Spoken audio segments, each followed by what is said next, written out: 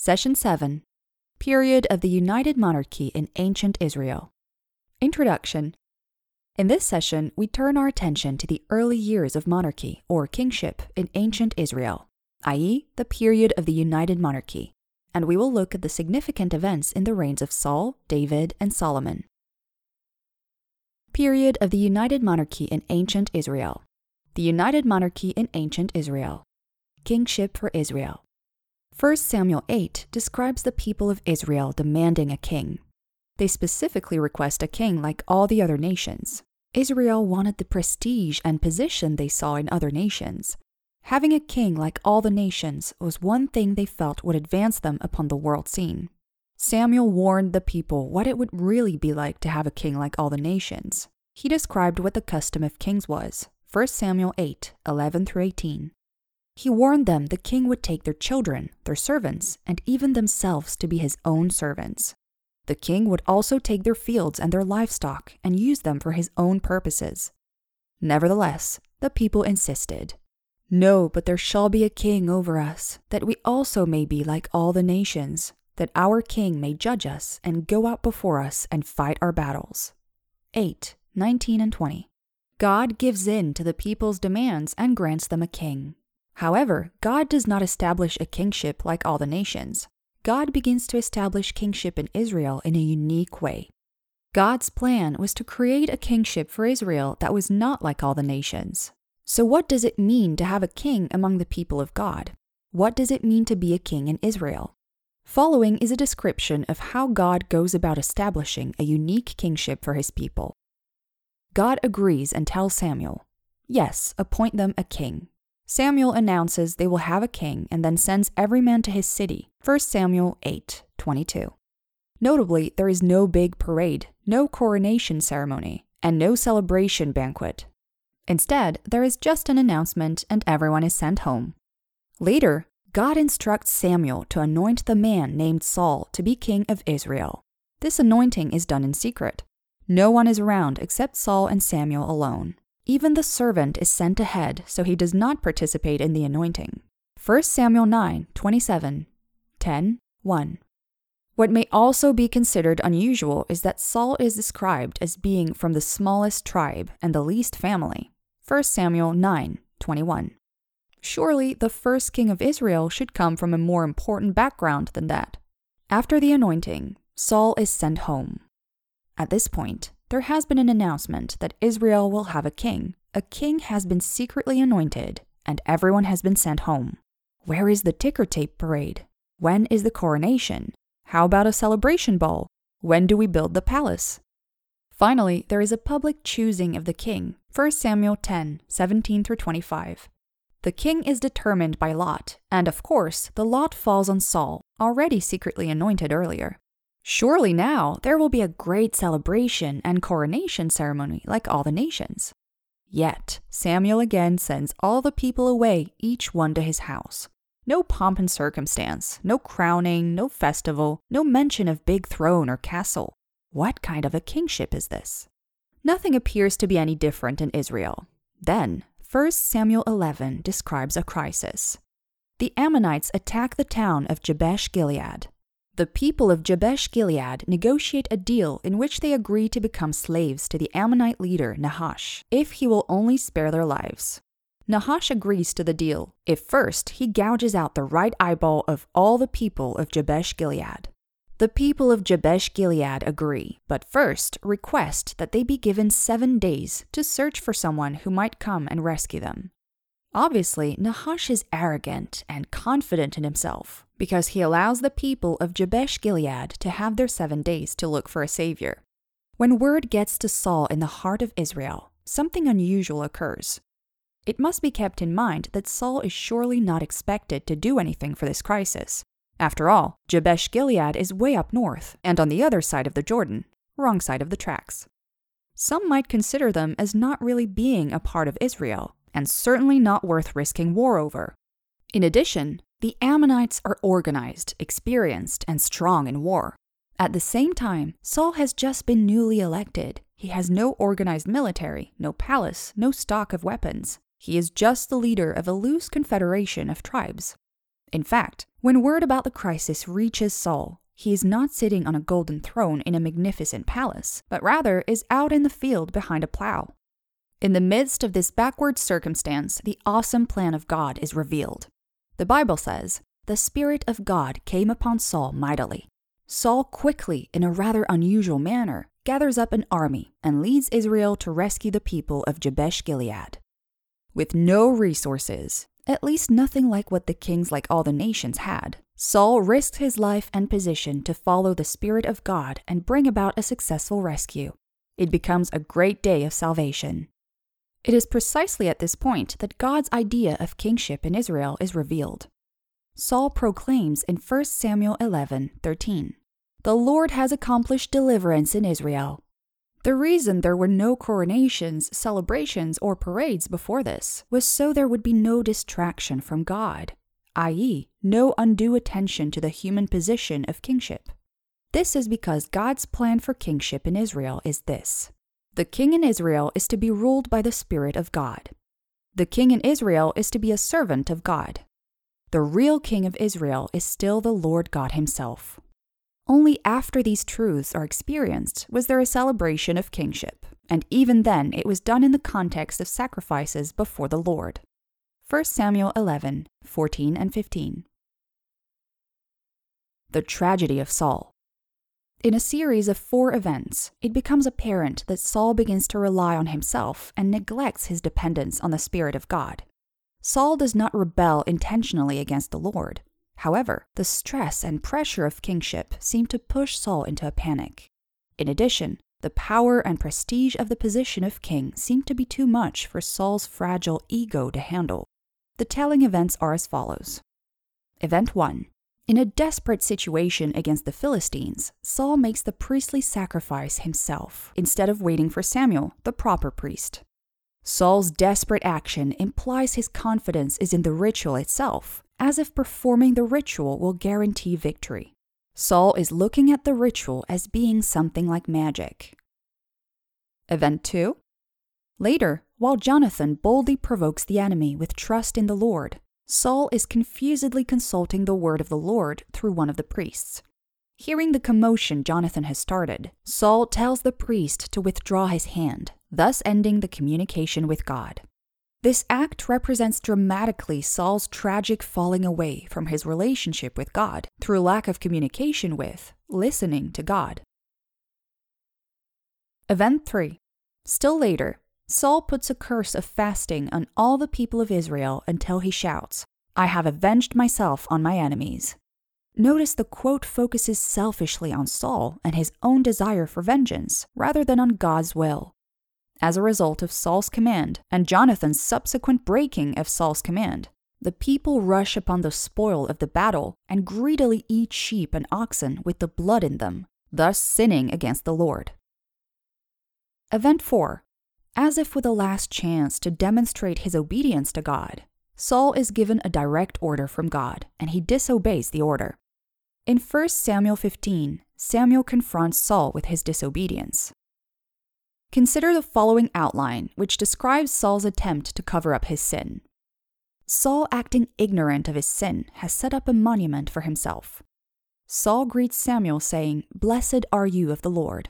I have carried out the command of the Lord." Samuel confronts him with the spoil that was saved, against God's command. Saul feebly explains that the best of the spoil was saved to sacrifice to God. Samuel and Saul argue. One can sense Saul getting frantic and desperate. Samuel again presses, "Why did you not obey?" Saul cries out again, "I did obey, but the people took some of the choicest spoil to sacrifice to God." Saul passes the blame to the people. Samuel responds with the famous words, "To obey is better than sacrifice." This confrontation ends with Samuel's painful statement, "God has rejected you from being the king." Now, Saul desperately tries another approach, insincere confession. He says, "I sinned because I feared the people. Now pardon me and return with me." Samuel replied, "No, I will not return with you, for you rejected the word of the Lord, and the Lord has rejected you." In panicked desperation, Saul grabs hold of Samuel's robe and it tears as he goes. In a dramatic moment, Samuel proclaims, "The Lord has torn the kingdom of Israel from you today and has given it to your neighbor who is better than you." Even when the loss sinks in, all Saul has left is his concern for saving face before the people. Saul pleads, "I have sinned, but please honor me now before the elders of my people and before Israel, and go back with me that I may worship the Lord your God." Saving face would have been a concern with any man of Saul's day, especially a man in a place of leadership. It seems, however, that God expects more of his king. King David, founding of a dynasty. David, the son of Jesse, is anointed as the new king by Samuel. This is done while Saul is still the acting king. In fact, David does not actually take the position of king for many years. During those years of waiting to become king, David demonstrates great loyalty to God, loyalty to Saul as God's currently anointed king, and trust in God's timing and plan. One example of David's loyalty and trust can be seen in his refusal to kill Saul and take the throne by force. David rises in popularity within Saul's court. David defeats the giant Goliath and becomes a very capable military leader under Saul. David becomes so popular that Saul becomes jealous and feels insecure because of David's great ability and popularity. As a result, Saul attempts to kill David. David then must go into hiding, and Saul begins to chase him in an attempt to kill him as a rebel. In the midst of this chase, in which Saul's army seeks to hunt down David and the band of strong men gathered around him, David has at least 2 opportunities to kill Saul and take over the throne. 1 Samuel 24 and 26. In each case, David does not allow his men to harm Saul. David proclaims his loyalty to Saul as God's anointed. This demonstrates David's trust in God's timing and plan. When David finally does become king, he wishes to build a house for the Lord, i.e., the temple. God does not allow David to build the temple. Instead, God makes a covenant with David, in which God promises to build the house of David, i.e., a dynasty from his family. 2 Samuel 7 contains the account of the Davidic covenant. In this covenant, God promises a descendant of David will always reign upon the throne of Israel. This promise becomes a foundational component of the promise of a Messiah. The Messiah is the ultimate fulfillment of the Davidic covenant. Thus, the Messiah must trace his lineage to David. The last king to rule on the throne of Israel is the Messiah, Jesus the Christ. Christ meaning God's anointed, and he still reigns today. The words of Jesus Christ imply that all believers become the children of Abraham. Consistent with this concept, the church sees itself as the new Israel. Thus, Jesus as the Messiah is not only a descendant of David, who is identified as King of the Jews, but also the King of Kings who reigns in all the earth. Like Saul before him, David also falls into sin. 2 Samuel 11 describes David's sin of adultery and murder. David, however, responds to his sin much differently than Saul. Recall that Saul was insincere in his confessions and maintained a focus on his own pride and position. David, however, confesses sincerely and accepts the judgments of God against him. David responds with prayer and fasting. 1 Samuel 12, 15 and 16. Further expressions of David's sincere repentance are reflected in the Psalms. See Psalms 32 and 51. This is an important lesson regarding one's relationship with God.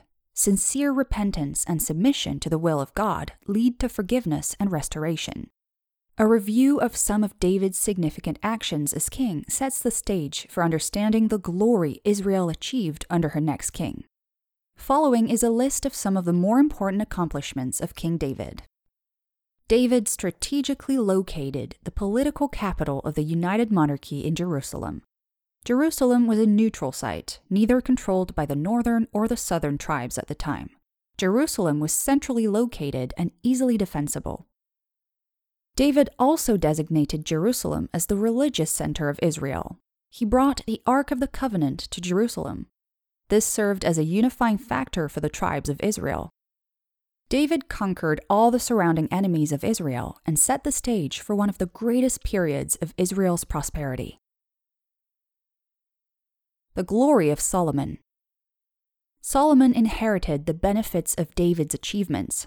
The nation was basically united through its political and religious center in Jerusalem.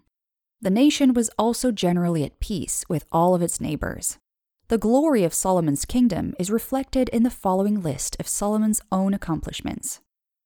Building projects: temple, palace, chariot cities, 1 Kings 9, 15 and 17 through 19. Alliances: marriage alliance with Egypt, covenant of peace with Hiram of Tyre. Wisdom, riches, and honor, 1 Kings 3, 5 and 9 through 13. Great wealth, 1 Kings 4, 20 to 28, 10, 16 to 27. Devotion to God, 1 Kings 3, 3 and 4, and 8, 56 through 61. The later downfall of Solomon's glory can be attributed to two major factors. First, in order to accomplish such great building projects, Solomon made use of forced labor and heavy taxation upon his own people. This resulted in great discontent among his subjects. The second factor is just as significant to Solomon's downfall. Against God's instruction, Solomon married many foreign women and was influenced by their pagan and idolatrous worship of false gods. 1 Kings 11, 4 through 8. Application 1. Look at the learner objectives for this session. Can you? Describe the difference between a king like the nations and God's desire regarding the character of kingship for Israel. Identify the factors that led to the downfall of Saul's kingship in God's eyes. Understand the significance of the Davidic covenant and its implications for the one who will be God's Messiah. Recognize the difference between Saul's response to his sin and David's response to sin in his life. 2. Read 1 Kings 3 through 11. Make a chart that summarizes the life of Solomon. Include 4 columns in the chart as follows. Evidence of the wealth and accomplishments of Solomon. Evidence of Solomon's actions that would have pleased God. Evidence of Solomon's actions that have displeased God. Evidence of Solomon's actions that would have displeased the people of Israel. Upon evaluating the findings in your chart, how would you explain the downfall of Solomon's kingdom, i.e., the split of the kingdom after Solomon's death? 3. Journal your reflections and insights from this session and from your reading and study. Include a discussion on, when you are confronted with sin in your life, is your response like Saul's or like David's response? Think about the time David was running from Saul. Does God cause bad things to happen to good people? Why or why not? If not, how can you explain what happened to David?